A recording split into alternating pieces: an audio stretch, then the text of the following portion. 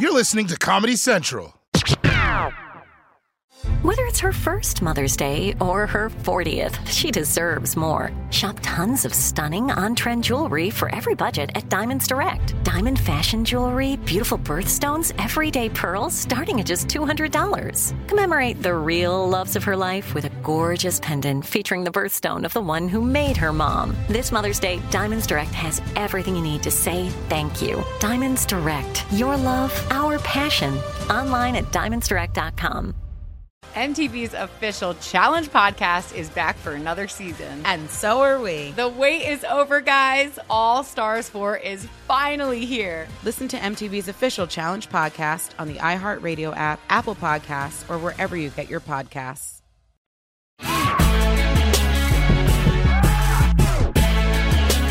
Well, welcome to the South by Southwest panel with correspondents from The Daily Show with Trevor Noah. We're calling this The Daily Show News Team Content from Their Couches. I really don't want to know whether or not they're actually on their couches. We're just going to assume. And we've got an all-star panel here with Desi Lydic, Jordan Klepper, Michael Costa, Dulce Sloan, and Roy Wood Jr. Now, Ronnie Chang was supposed to be with us, but he's like filming a Marvel movie or doing something way cooler and couldn't join us. So I'm just happy to have the B team here. Thanks, guys, for joining us. We really appreciate it. I have a major part in Justice League, but nobody saw it. I just wanted to start by giving you guys some mess. So disrespectful. We have you guys, and thank you so much for joining us. So as we film this, Donald Trump, he's lost re-election. He's on trial in the Senate for impeachment for insurrection. Can we just say job well done? Are we done? Can we just leave now? Is it all over?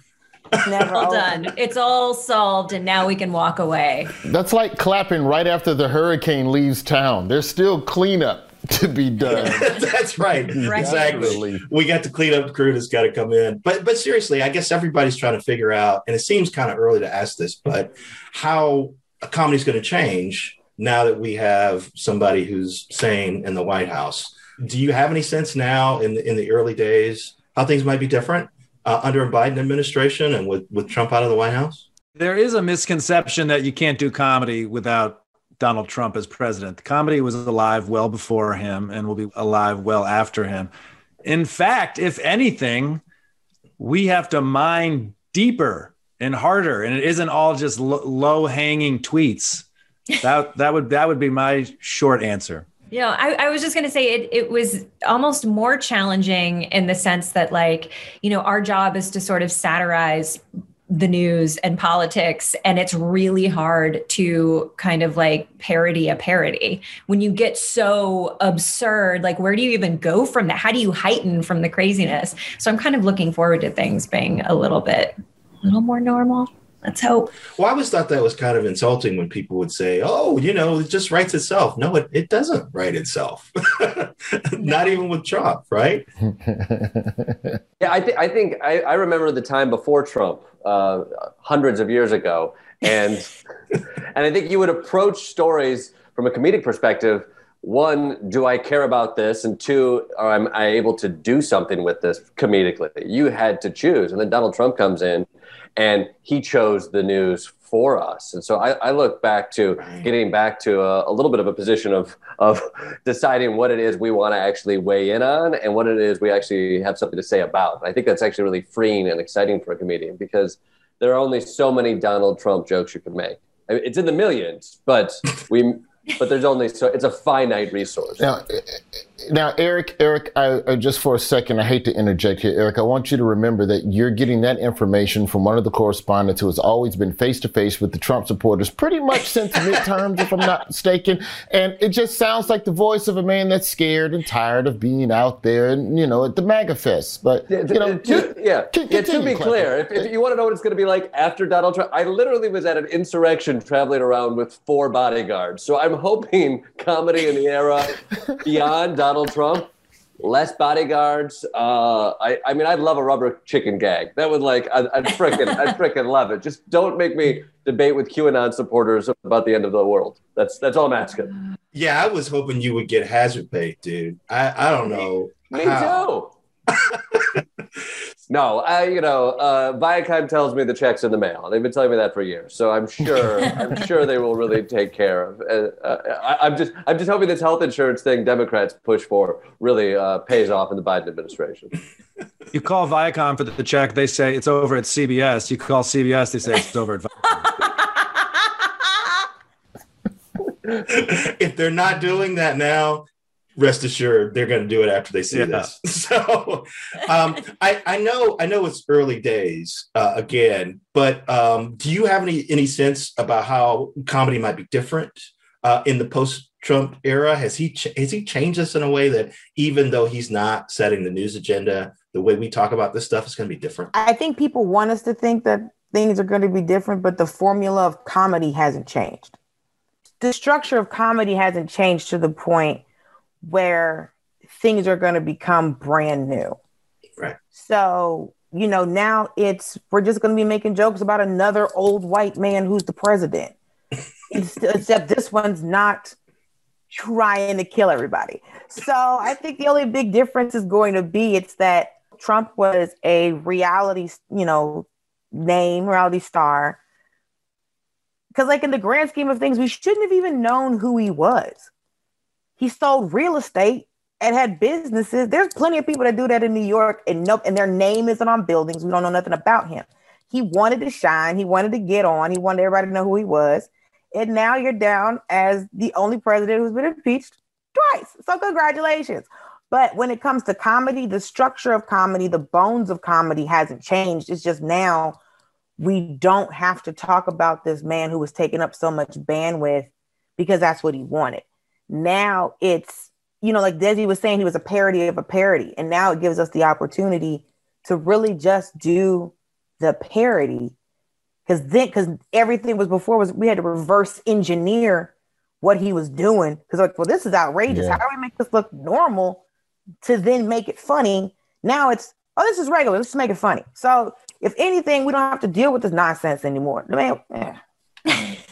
I do think there's a conversation that I know I'm having with producers in the field and other writers and other correspondents is in this period of time, we do talk a lot more now about how much publicity we might want to give something that there is, even though we're here to tell jokes and we're here to shine a spotlight on issues, is there a responsibility in talking a lot about QAnon or talking about should we be giving certain subjects PR? Is there a balance? Is there a way to do that in a funny way without necessarily heightening the movement or the momentum of something like that?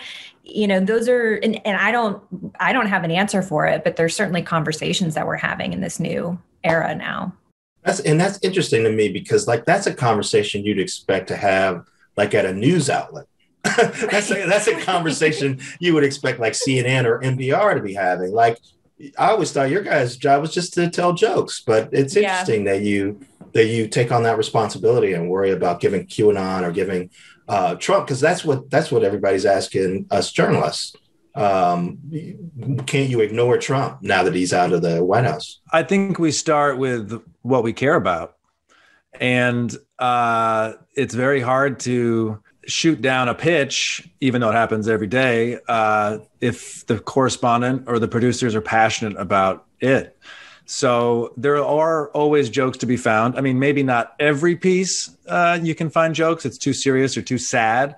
It's kind of like what Klepper was saying. Now that Trump is gone, it is kind of nice because we can pitch a little bit more about what we care about as opposed to just reacting to the headline or the tweet. Yes. I also think... let's not kid ourselves. Trump is gone. Trumpism is here. Even today, the news today is people arguing about how an insurrection didn't matter and you can't hold him accountable. In fact, the Senate is not going to hold him accountable. And they just gave an entire party gave a pass to a QAnon spewing lunatic in the House who says there's space lasers starting wildfires. That's happening today. So just because Donald Trump's gone, that's That's out there. I think we talk about, following, going out on the road and talking to other folks. And you might not be talking to Trump supporters. You're now talking to future House candidates and other people that have now been infected by this, been given this misinformation, and are now attempting to be a part of the culture in a different way. And so there might be less of a focus on Donald Trump, but that doesn't mean the militias aren't going anywhere. It doesn't mean the power of places like the Oath Keepers isn't going to pop up and affect folks. It doesn't mean Josh Hawley's any more of a piece of shit. And I think because of that, comedy will rise. The show changed a lot, obviously, when the lockdowns happened and everyone had to work from home. We could see on the screen what that was like for Trevor. But what was it like for you guys when the show, when we had the lockdowns, everybody had to work from home and you had to figure out how to make things happen in a different way? I think the main thing was the tech aspect of it, because it was, all right, we're going to send you these lights, we're going to send you these phones, because like Desi will tell you that somehow she connected her iPhone, because they sent us iPhones to film on, because it's the easiest to maneuver. Right. So Desi somehow connected her personal iPhone to the work phone, and then somehow Costa connected his phone to some work account. So then so he was getting like pictures of Desi's son, and now Costa knows when Desi's parents' anniversary is. Yeah, so, it's this whole work-life balance. There are no boundaries anymore. I think beyond the tech, Eric, was figuring out the performance within this box. Right. And how, as a correspondent, we have certain comedic tools, and you understand how much being in the room with this person helps to create some of the tension or some of the awkwardness, and you lose that on Zoom. So It was figuring out ways literally in how to work. How do you go through this conversation in a way that's still funny and tracks when all you're seeing is this? And you start figuring out ways to kind of walk out of frame. And, I don't want to give away all the tricks, but we over time started learning that. And then, we was like, well, you know what? If I could do that, then maybe I could put up a green screen. Can you send everybody green screens? And then Jabuki is giving us references on microphones and condensers and sound dampeners. So it's definitely been building the plane in the air. But, thankfully, everybody started out at the same place. In a nutshell, it took a global pandemic to get actors to actually appreciate the tech. Right. I will say I have never had more respect for our crew and how many people it takes to put together a TV show. I mean, it's so hard. That's so funny because now that I'm doing it, I've never had less respect for us. So when Michael drops out a frame, just know that somebody unplugged something because they got upset.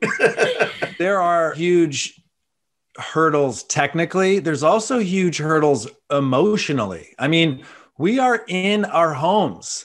I don't want to show everybody my bedroom. I don't want to show people where I eat dinner with my family. Right. Well, especially after that bit that Dulce did, where she was looking at everybody's backgrounds. Man, I'm afraid. Totally. I'm afraid for you to even see. I mean, obviously you read, but I can variously see a book that says race baiter. So that's my book, by the way. I'm sure I knew that available it was in stores everywhere. I don't know. I Zoom with my friends back home and in Michigan, and their background is a pool or a tree. In LA, they got like avocados behind. I mean, this is New York. Like we're all in tiny apartments with families, and it's brutal. You in a tiny apartment. I live in Queens. Yeah. Dulce and I live together in Queens. So, but your wife is out. Unless I'm a sister wife, you ain't in here. That sounds like an 86. It is. Costa's absolutely right, because I was shooting for something and they're like, oh, well, can you shoot somewhere else in your house? And I was like, no, this is my house. You get to see this. Many people have asked me, is that a bathroom curtain? Bitch, does this look like a bathroom to you? What are you talking about? You don't just have a shower curtain. Don't play yourself like that. But it has been a lot of. I would pay money to see that conversation in full. What this is a bathroom curtain? You're out your mind. These are fresh from Amazon. Don't play yourself like that. I made this terrarium. So that's been the main thing. It's because I always talk to crew because I always want to know what's like. I'm like, what's this? What's this do? How you hold this mic? What's going on? And for me to be in here doing this on my own, I'm like, listen, I didn't go to school for this. I'm a theater major. I have a degree, and none of this stuff is happening right here. I didn't sign up for that. I'm talent. I'm supposed to walk in, you mic me, and then I sit. And that's what she came for. That's what she was born to do. All this other stuff, it's been a lot. I mean, I was glad to learn it. Because I know all the technicalities, technerations, but girl, she's done. Unless y'all gonna start sending somebody over here, I get a man. Other than that, it's a full-on family affair. My husband is like often holding the camera. I'm like prying the scooter from my 5-year-old's hands so that I can set up a dolly shot. Like it is all hands on deck at all times. So it's we're definitely learning all angles of it. And after the lockdown happened and you guys were forced to work from home, they tacked an extra 15 minutes on the show. So like, did you welcome that? Because maybe you might get more bits on, or did that make it even tougher because you've got more time to fill now? It's not tougher because a lot of that 15 minutes goes to Trevor being able to go deeper into being Trevor and exploring the conversations with the guests. And you can tell, you can just watch the interviews in the 30s versus the 45s. And Trevor is really pursuing his curiosities with the guests. The thing is that as we got better at this, the time, and I know Costa can vouch for me on this, where the turnaround time from idea to conception to edit from conception to air got shorter and shorter and shorter. It would be on Monday. Can you shoot this Thursday? What type of equipment do you have? And somewhere around November, December, it was, we're going to shoot this tomorrow. Now, you might be emailed a script at 10 in the morning that shoots at 1 that's on the show that night, and figure it out. I know your babysitter is hiding in Canada till they can get the vaccine. So you've got to bribe your child. And, Costa and Klepper are in a different situation because they have infants that don't understand English yet. So I'd say with the 45, the show is now reverting creatively back to what it was when it was in studio, where we could be a little bit more reactive to news in the immediate. But because we have the tech figured out, we know how to do everything now. So now it's tougher in a sense that things can spring up on you and you're still juggling your regular life while that stuff is happening. Wow, that's pretty amazing. Look, as one of many correspondents, I think we all welcome the idea that there'd be more show and more opportunity for our pieces to be a little bit longer. Prior to 45 minutes, there was a 30-minute show, but there was a lot of stuff that landed on the cutting room floor. So we can extend some of that stuff now. People are all at home trying to watch content. So 45 minutes is good if they consume more of the Daily Show. And Roy's right. As we got better, I mean, nothing phases this show. And I don't say that as I'm part of that. When they said that this show was going to go on despite the pandemic, I thought everybody was insane. I thought the executive producers had lost their mind. How can we possibly do that? I don't even know if I have Skype. It all seems impossible. And yet they took 2 days off, 3 days off of air.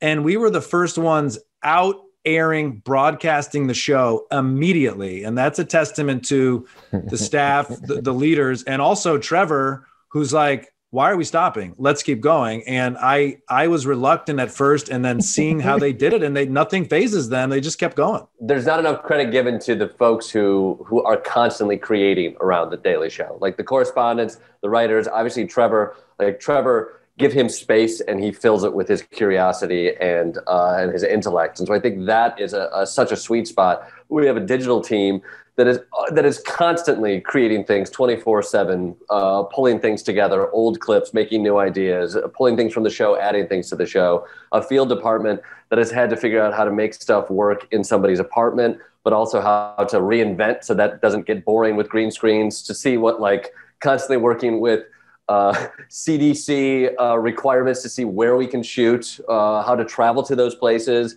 how to even the few field shoots we're able to do. I had to do a field shoot that I could only talk to humans if there was a body of water between us. And so I literally interviewed people between boats. And I do think that is the spirit of this show is we're going to make TV tonight out of whatever happens today. Get the smartest people you can. They're all going to wear a bunch of hats.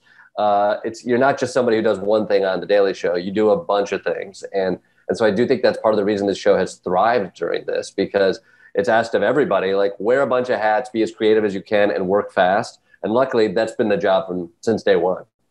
Well, Jordan, I wanted to ask you in particular. I mean, you've crafted this space where you're going out and talking to the Trumpists. You went to the attack on the Capitol. We just saw this piece where you talked to some of the people who are still out there. Is this Comedy Central's way of getting rid of you? To send you out in a pandemic to talk to them? You know what? They can't get rid of me. They've tried to cancel me. Literally. Usually their website has made it really easy to attempt to erase me. But luckily, I am here to stay, baby. Send me out in the middle of COVID to a bunch of Trumpists, and I will come back with some content. I tell you that much. I mean, I do. I mean, I love seeing you sort of interact with these people, but is there a danger in sort of having too many pieces where, the focus of it is look at how crazy these people are? Because I can't believe how crazy these people are. It's wild to see the way folks react. But to be honest, that I think if people are shocked at what happened on January 6th, we've been chronicling that since day one. I do think what I am proudest of is we go there. No offense to any other late night shows, but they weren't at the Capitol when it was being attacked by insurrectionists. And talking to folks who I'd seen at other rallies talking about the same BS that they push there. Why are they pushing it there? Because the strongest and most powerful man on earth is giving them permission to do that. And so I do think it's been scary since day one. And, there's always the conversations about what are we giving air to and what have you. I think when I'd go to those rallies, it wasn't us just trying to find the dumbest thing being said. What we were tapping into is what was being said at those rallies. These are the conspiracies that are going on. These are the mindset. This is the misinformation that's not only coming from somebody like Donald Trump, who has all the power, but it's coming from media outlets like Fox, Newsmax, OAN that are crafting this narrative. And so I love finding the comedy in that. I love going to places and seeing what people actually think, actually being there. But at some point, I do feel it's important for people to see that it's not just one crazy guy in the Oval Office. This point of view spreads, it's out there, and it's become ideology, and it's become identity, and it's become an American identity that sometimes we have to grapple with. And we're not just going to grapple with it through one election. So I'm going to ask a question that may be controversial, but I want to know who sucks up to Trevor the most amongst all of you? And does that really get more of your pieces on the air, Desi? Why me? Who, me? I just have to say, I think what Trevor is doing during this moment in time is just unbelievable. No one can start a conversation like Trevor Noah. I have never seen talent or intellect like that ever before in my life. And I am looking for a raise right about now. So. No, seriously, I did want to ask you though. I love the pieces that you've done about Fox News, both the Fox-plaining and talking to your aunt Jeanine Pirro. And it seems like Fox News is kind of in an interesting. It's at an interesting point now.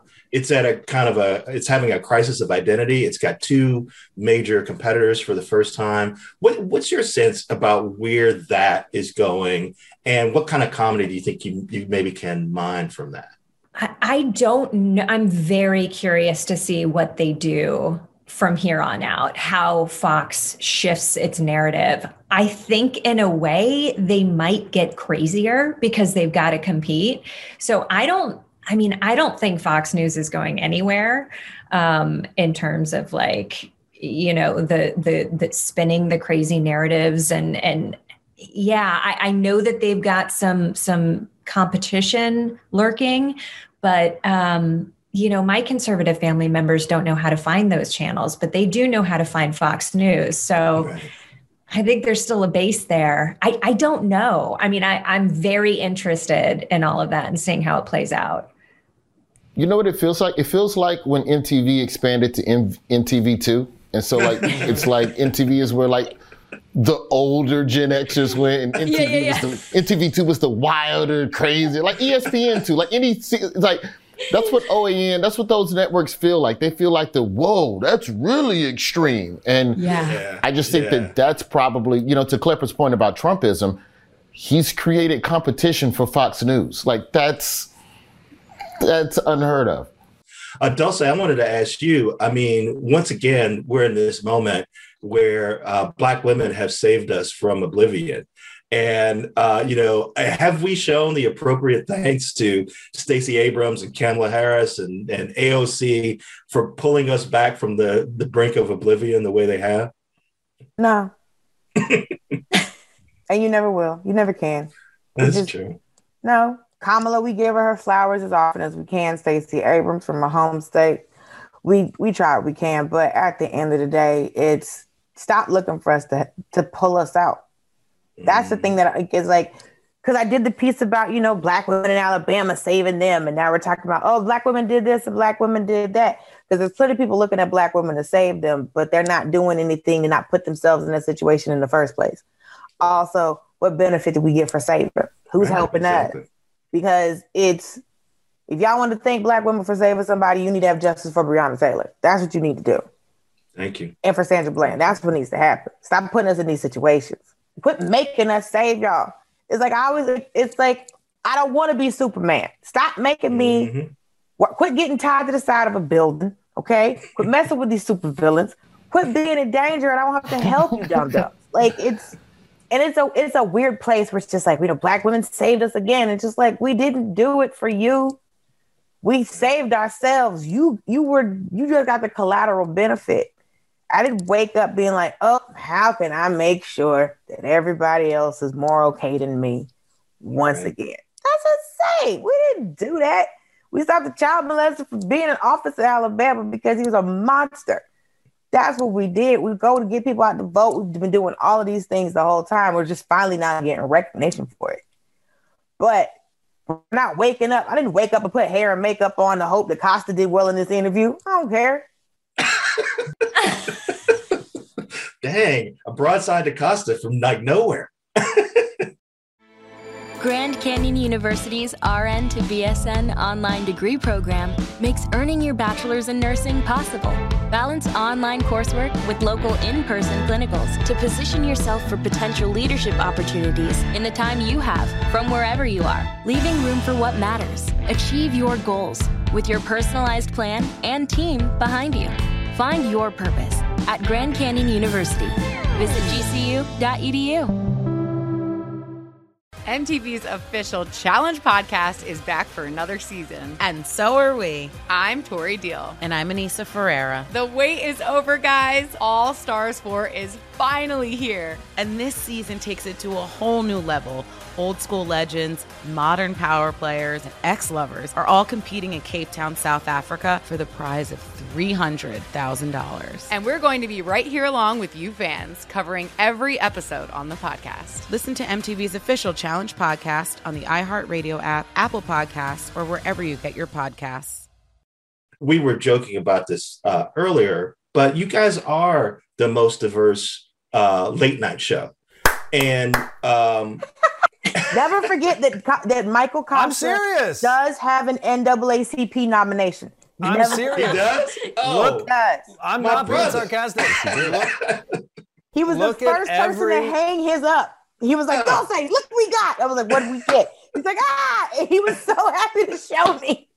As a young junior tennis champion, I never thought I would be nominated by the NAACP, and I am. But look at every late night show. It's all the same point of view. That is genuinely what is so unique about us. Any story, you close your eyes and you point to a newspaper and you get an article, we got somebody who can cover it. That's amazing. Well, that's what I wanted to ask is if you could talk a little bit about how you guys talk about issues differently because you have so much diversity, and because you're led by somebody like Trevor, who also has experienced a lot and has talked a lot about his cultural diversity. It kind of funnels down to who we think would have the best voice for it. Because when there's women's pieces, there's me and Desi. When there's, Black pieces, there's me and Roy. When we have to yell at the conservatives of America, there's, Desi, Costa, and Klepper. But I think what we have done is that when there's a story, it's not always, here's the Black story, Roy, Dulce, Jaboukie, go. Sometimes it's what's the best way to tell it from a comedic angle.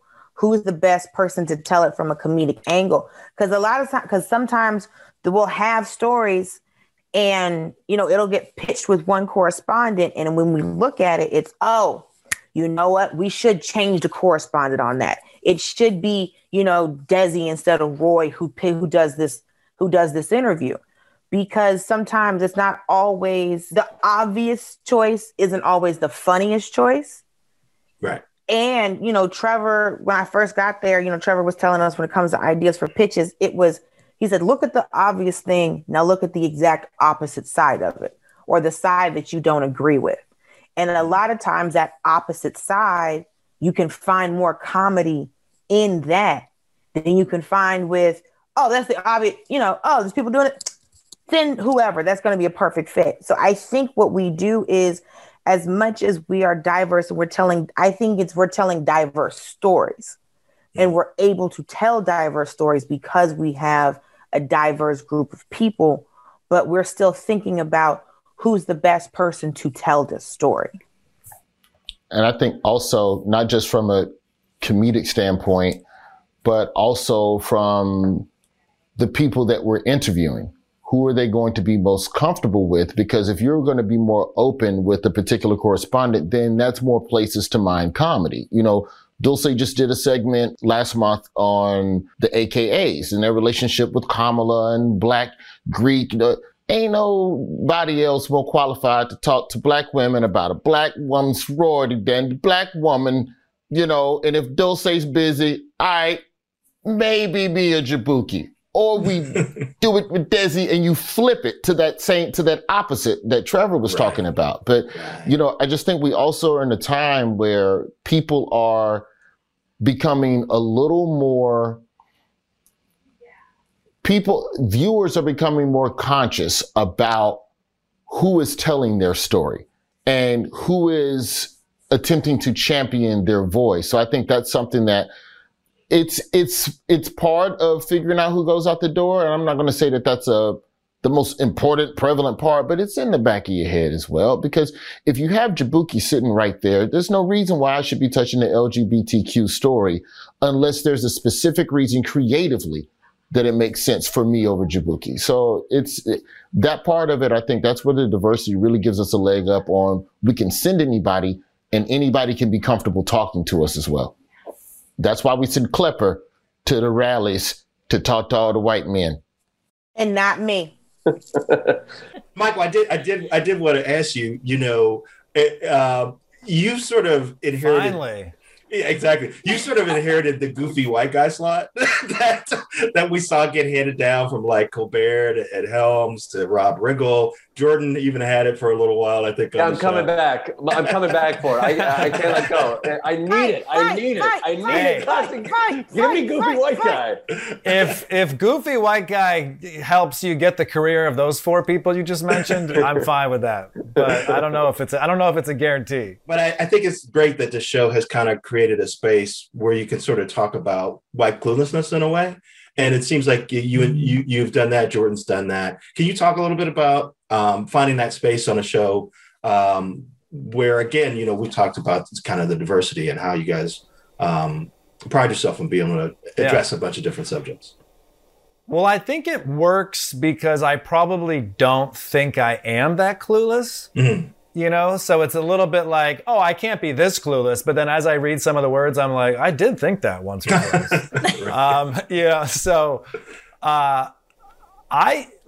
there's a lot about the white male stereotype that I fit, but also I would love to make fun of. And I am sure everybody, in reference to their gender, their sexual orientation, and their race, there are parts of those things that they also think deserve to be ridiculed. So for me to wear a full Windsor knotted tie and talk about how rich white kids should get preferential treatment when applying to college, that is funny. And by talking about that in a serious tone through my character, it 100% points out that it's ridiculous. And it's fun. I think it's fun. Do sometimes people show up to my stand-up shows on the road and go, hey, that's not the guy we saw on The Daily Show. Why can't you do that skit? And I go, well, that isn't actually me. Sometimes that happens, but I get to tell jokes to a camera prior to pandemic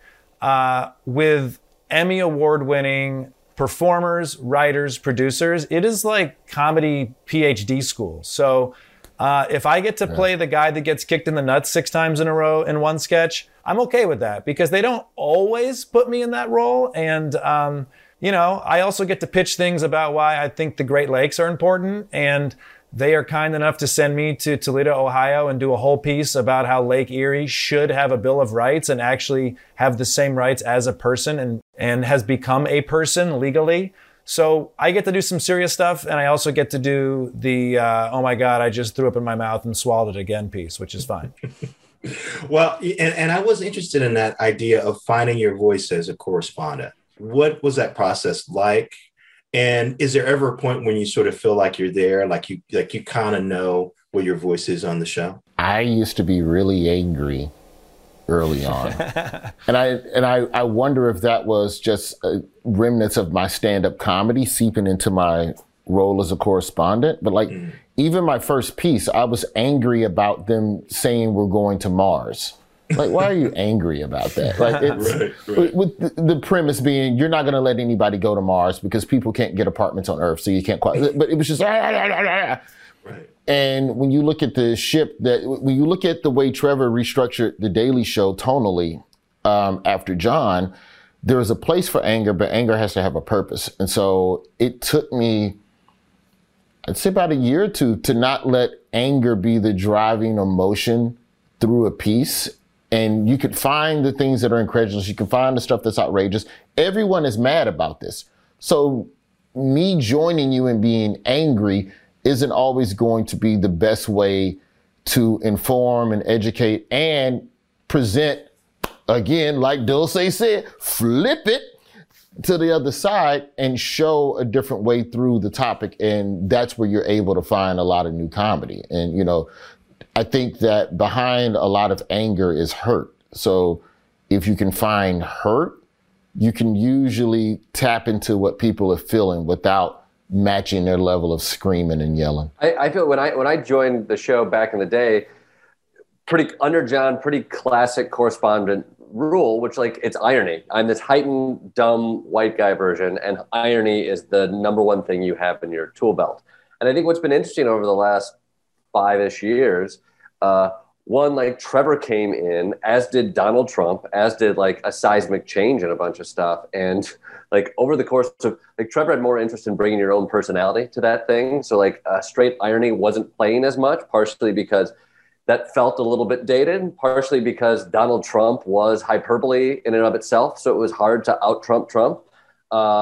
And you felt that skill set and the correspondence sort of shift. And, I went away and I played a high concept character at one point, and then also did shows as myself. And I feel like even now, coming back and doing stuff on the show, you still play with irony, you still play with being the dumb white guy and that character that is there. But I think because Donald Trump has stripped people away of their BS, and now you're just versions of yourself in some way. And so I think that's part of that is what's really fun to play too. It's I see myself going to rallies now, and it's not that I'm some dummy talking ironically. I can use that tool here and there, but more often than not, what people respond to is they see yourself within that character, because that's kind of where comedy is right now. Is we want to see authenticity, even if you are using other comedic tools. You have to be able to show them what your point of view is underneath, and not just live so far away from what the point of view that person who's experienced it might be. That makes sense. And Jordan, I got to say, man, I have all the respect for you because I love that interview you did with Adam Schiff, or where you got him to say batshit on camera like that. Like that was a lot of seasoned journalists have tried to get powerful people to swear, but what you do is if you stand out in the cold and you really go at somebody for long enough with stupid questions, you will get them to swear, and then you will put that on Comedy Central. And you will earn your health insurance for a week. So that's beautiful. I hope so. So Yellow Cross, is that a thing? They sent me something for Yellow Cross. I'm hoping that's a thing. Yeah, we'll get back to you on that. So, but I did want to ask you guys too, and this is something that we talked about before we started. You've been doing this for a while now without an audience. And I wonder, do you see things eventually getting back to the point where you get to have a studio audience? And are there things that you've learned from this pandemic experience that maybe you think you could retain, you could keep doing, even if you get back to the point where you're in a studio and you're performing for a crowd again? I do think, we will eventually get back to the point where we can be with our audience and be back in the studio. We have no idea when that's going to be, obviously. But one interesting thing that's happened in this period of time is I think the show overall has been able to take more risks with certain jokes. You can go a little bit darker. You can go at something with a different pace. You can take chances that you might not be able to otherwise in front of the audience because you don't know how they're going to react, or you might have to time something in such a way that you know that the audience is going to have this reaction. And I think creatively, I know the writers have had a lot of fun with that. I think Trevor's having a lot of fun with that. This version of the show tonally is different. And it's kind of a cool creative exploration in a way. And I think some of those risks might kind of continue throughout, even when we do go back into the studio. We might be able to still kind of play around with that. Y'all aren't scared of your timing being off when you get back in studio? Because when we first started, instinctively, I'm pausing for a laugh, and I'm like, oh, wait, we're not performing a conversation. I'm just having a conversation with Trevor. So stylistically, now for we're at a year now at this point of no audience. And my fear is that the moment we go back with an audience, I'm just going to start talking to Trevor again. And the crowd is laughing. I'm just like, shut up. We're talking. And that's my biggest fear. It's how this will alter us as a performer. I got to get back out on stage and do stand up at some point so I can. I was pretty used to performing jokes and not having a lot of laughter. So for me, this felt very comfortable. You know how Olympic swimmers will train in 4 bathing suits, and then when the Olympic meet comes up, they just wear 1 bathing suit so they feel faster? I feel like this is our 4 bathing suit wearing time. We're performing comedy for nobody.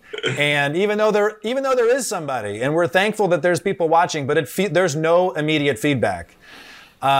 And if there is immediate feedback, and if one of your takes was so hilarious, all you hear is a delayed Zoom response from the producer that says, okay, let's do that again.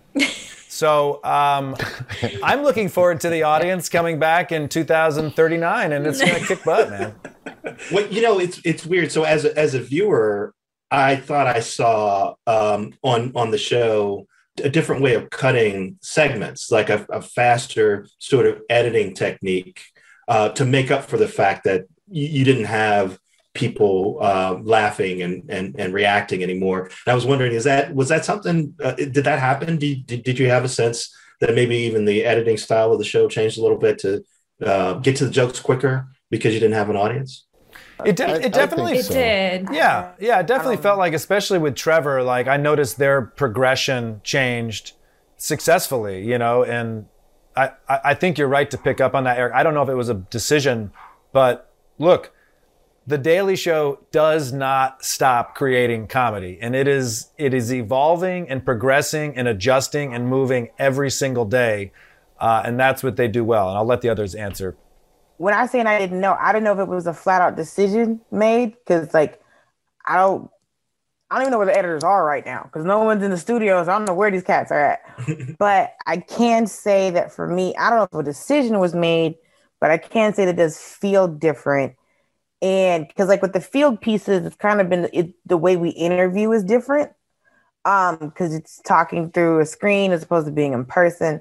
But watching Trevor, I think because I've done, doing the show for this long and, being a comedian, you still feel where the laughs are. So even though I don't audibly hear an audience and he's not like pausing, I can feel as a comic and like, watching the show and it's like, oh, there's the laugh. There's the laugh. Because sometimes I laugh in between, but you can still feel the jokes and you can still feel what's hitting.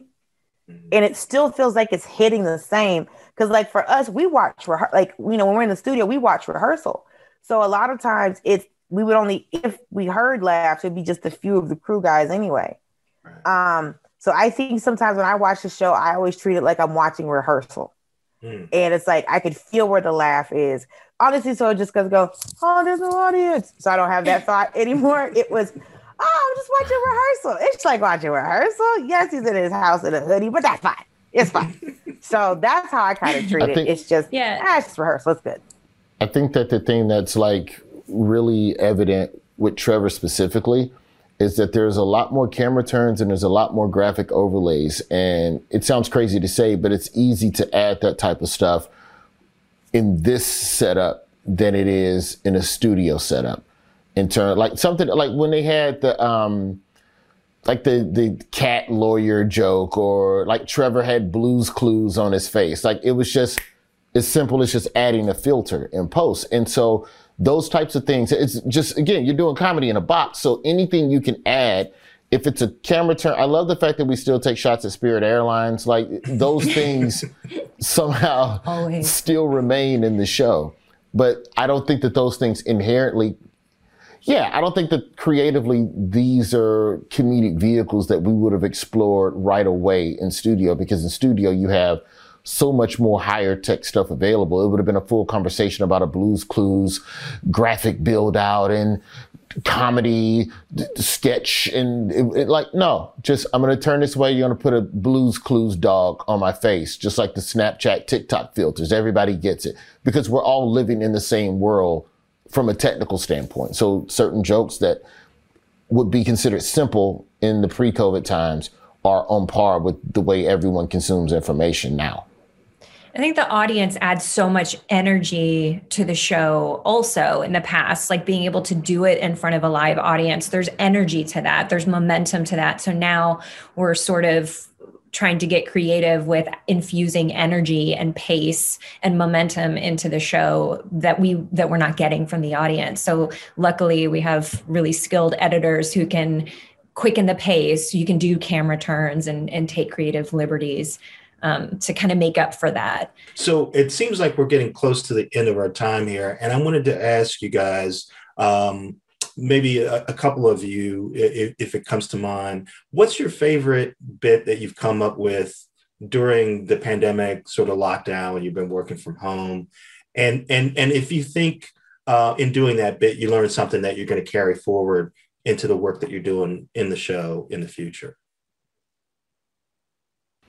I'll answer first so you guys can come up with something. One of my favorite pieces was this parody of a travel show that I did in my apartment. I was reluctant. If you can't tell, I'm reluctant a lot, Eric. You were talking about being in a small apartment. After I saw that piece, I was like, you have a great apartment. Like, what do you? And this is just the city house. Jordan, you might want to have your people talk to Michael Costas. You have two houses. Do they both have health care? That was literally opening the door of my home to our viewers, and my initial reluctance was met with a lot of positive feedback about the piece. It was really funny, and also I was like, hey, old man Winter over here, maybe comedy's different now. Maybe you have to show a little bit of your home. Maybe you're going to have to set a tripod and a camera up in your bathroom. I'm definitely one that likes to stay in the comfort zone. And what I've learned in my 4 years of The Daily Show now is they will take me out of the comfort zone and they will do so successfully. I sometimes am reluctant to do it, but I like that piece because it showed that we can produce funny comedy with serious comedic handcuffs on right now. And they're continuing to do that. And I'm really proud of that. I had a similar, off of what Costa said, I too felt reluctant about the fact that, we're shooting in our house and everything feels so personal, and you can see my bedroom in the background, and I've got my kid running around and my dog is over in the corner. And, there was one piece that I did we were interviewing a family doctor right at the beginning of COVID, right at the beginning of the lockdown. And my 4-year-old at the time was at home. School was not in session. We were doing homeschool, and my husband was on a work call, and my son walked into the room during the interview, and I had no choice but to just kind of go with it and use it. So it ended up being something that we used in the piece, and we've continued to dip into from time to time. If there's an interruption, it's like, you know what, it's going to happen. Let's just go with it. And I ended up hearing from some of my parent friends that were like, oh my God, I love that moment when he came in. My kid does that all the time when I'm on the phone. And it's just like, there's an intimacy and it feels, there's something about recording right now that just feels more personal. And that never would have happened in the studio. Yeah. And I have this feeling that some of that is going to retain, that we're going to see. Yeah, I will definitely continue to use my child as a crutch in comedy. I've actually started to use Desi's child as a comedic crutch as well. So. Yep. Yeah. Well, you go to the professionals, right? Roy? At the beginning of quarantine, I tried to cut my son's hair. And it was very terrible. It was very terrible. And he told me it was terrible. And he's 4, and even at 4, he knew a terrible haircut when he seen one. And so we ended up kind of taking that life moment and then rolling that into a segment where I just got on the phone with my barber, and we did a segment where I just tried to learn how to cut my hair at home. And that was the surface level of it. But then you kind of dig into how much the beauty shop and the black barber shops, because black people and because of the issues of mental health, or not having the healthcare to even be able to afford mental health, how important barbers are. And there are a lot of barbers who just get calls from their clients, even though they couldn't come into the shop, because they still missed that connection. So that was the one piece that I think I've done at home that I think was the most birthed from something that I'm actually going through on a regular. Like to Desi's point about, I almost said your child's real name, but see, I ain't give it away because I don't want them people to know.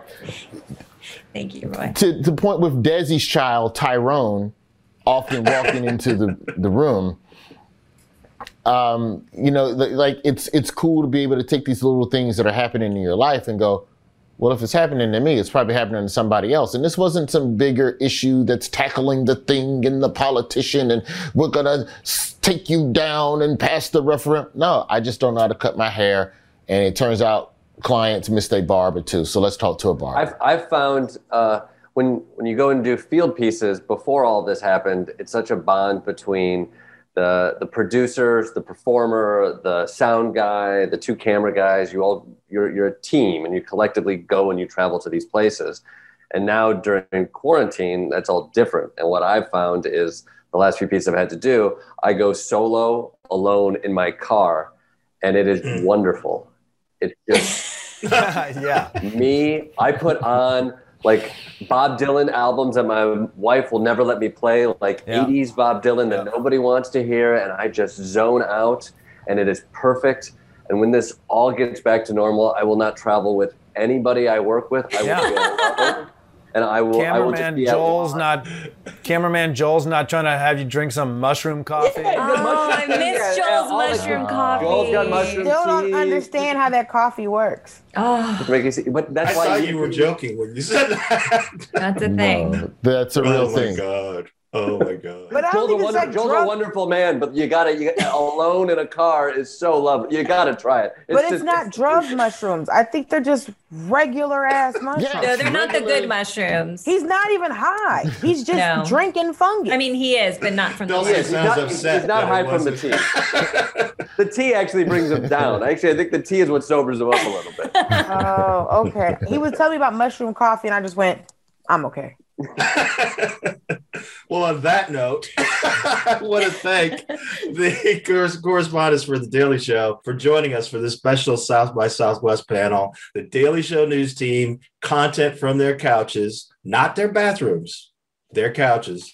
Many thanks to Desi Lydic, Jordan Klepper, Michael Costa, Dulce Sloan, and Roy Wood Jr. Guys, I had so much fun. Eric, I could talk to you for like 2 hours. Eric, before we wrap real quick, Dulce, 1 to 10, rate Eric's background. He got a lot of plaques, got a lot of degrees, a lot of books back there. 1 to 10. Okay, let's see what we got going on here. All right, 1, you got a little flexy because you wanted us to know that you wrote a book. Problem is, this book cannot be purchased by everybody unless they get put on a list. Kind of like, the professor at Harvard who wrote the book and it was the title just the N-word. Sir, we need to keep tabs on who bought that damn book. Also, they had to put your picture next to it for a reason. I see a plaque of some sort. I see framed. Nice. I see framed art. Accomplished. So I see you accomplished. I see some type of article in a frame, some type of certificate below it. I don't know if you earned something or you own a sip and paint. That could have easily happened. I see a lot of books that are vertical and horizontal. This is one of them bookcases where it's just like, listen, I read books, but like I don't want to be like a bookcase guy. So I'm gonna give it a strong 8. The color scheme is not that great. No, thank you guys so much, man. I'm fans of all of you. This was a treat, the highlight of my week for sure. Thank you guys so much. The Daily Show with Trevor Noah, Ears Edition. Watch The Daily Show weeknights at 11, 10 Central on Comedy Central and the Comedy Central app. Watch full episodes and videos at thedailyshow.com. Follow us on Facebook, Twitter, and Instagram, and subscribe to The Daily Show on YouTube for exclusive content and more. MTV's official Challenge podcast is back for another season. And so are we. The wait is over, guys. All Stars 4 is finally here. Listen to MTV's official Challenge podcast on the iHeartRadio app, Apple Podcasts, or wherever you get your podcasts. This has been a Comedy Central podcast.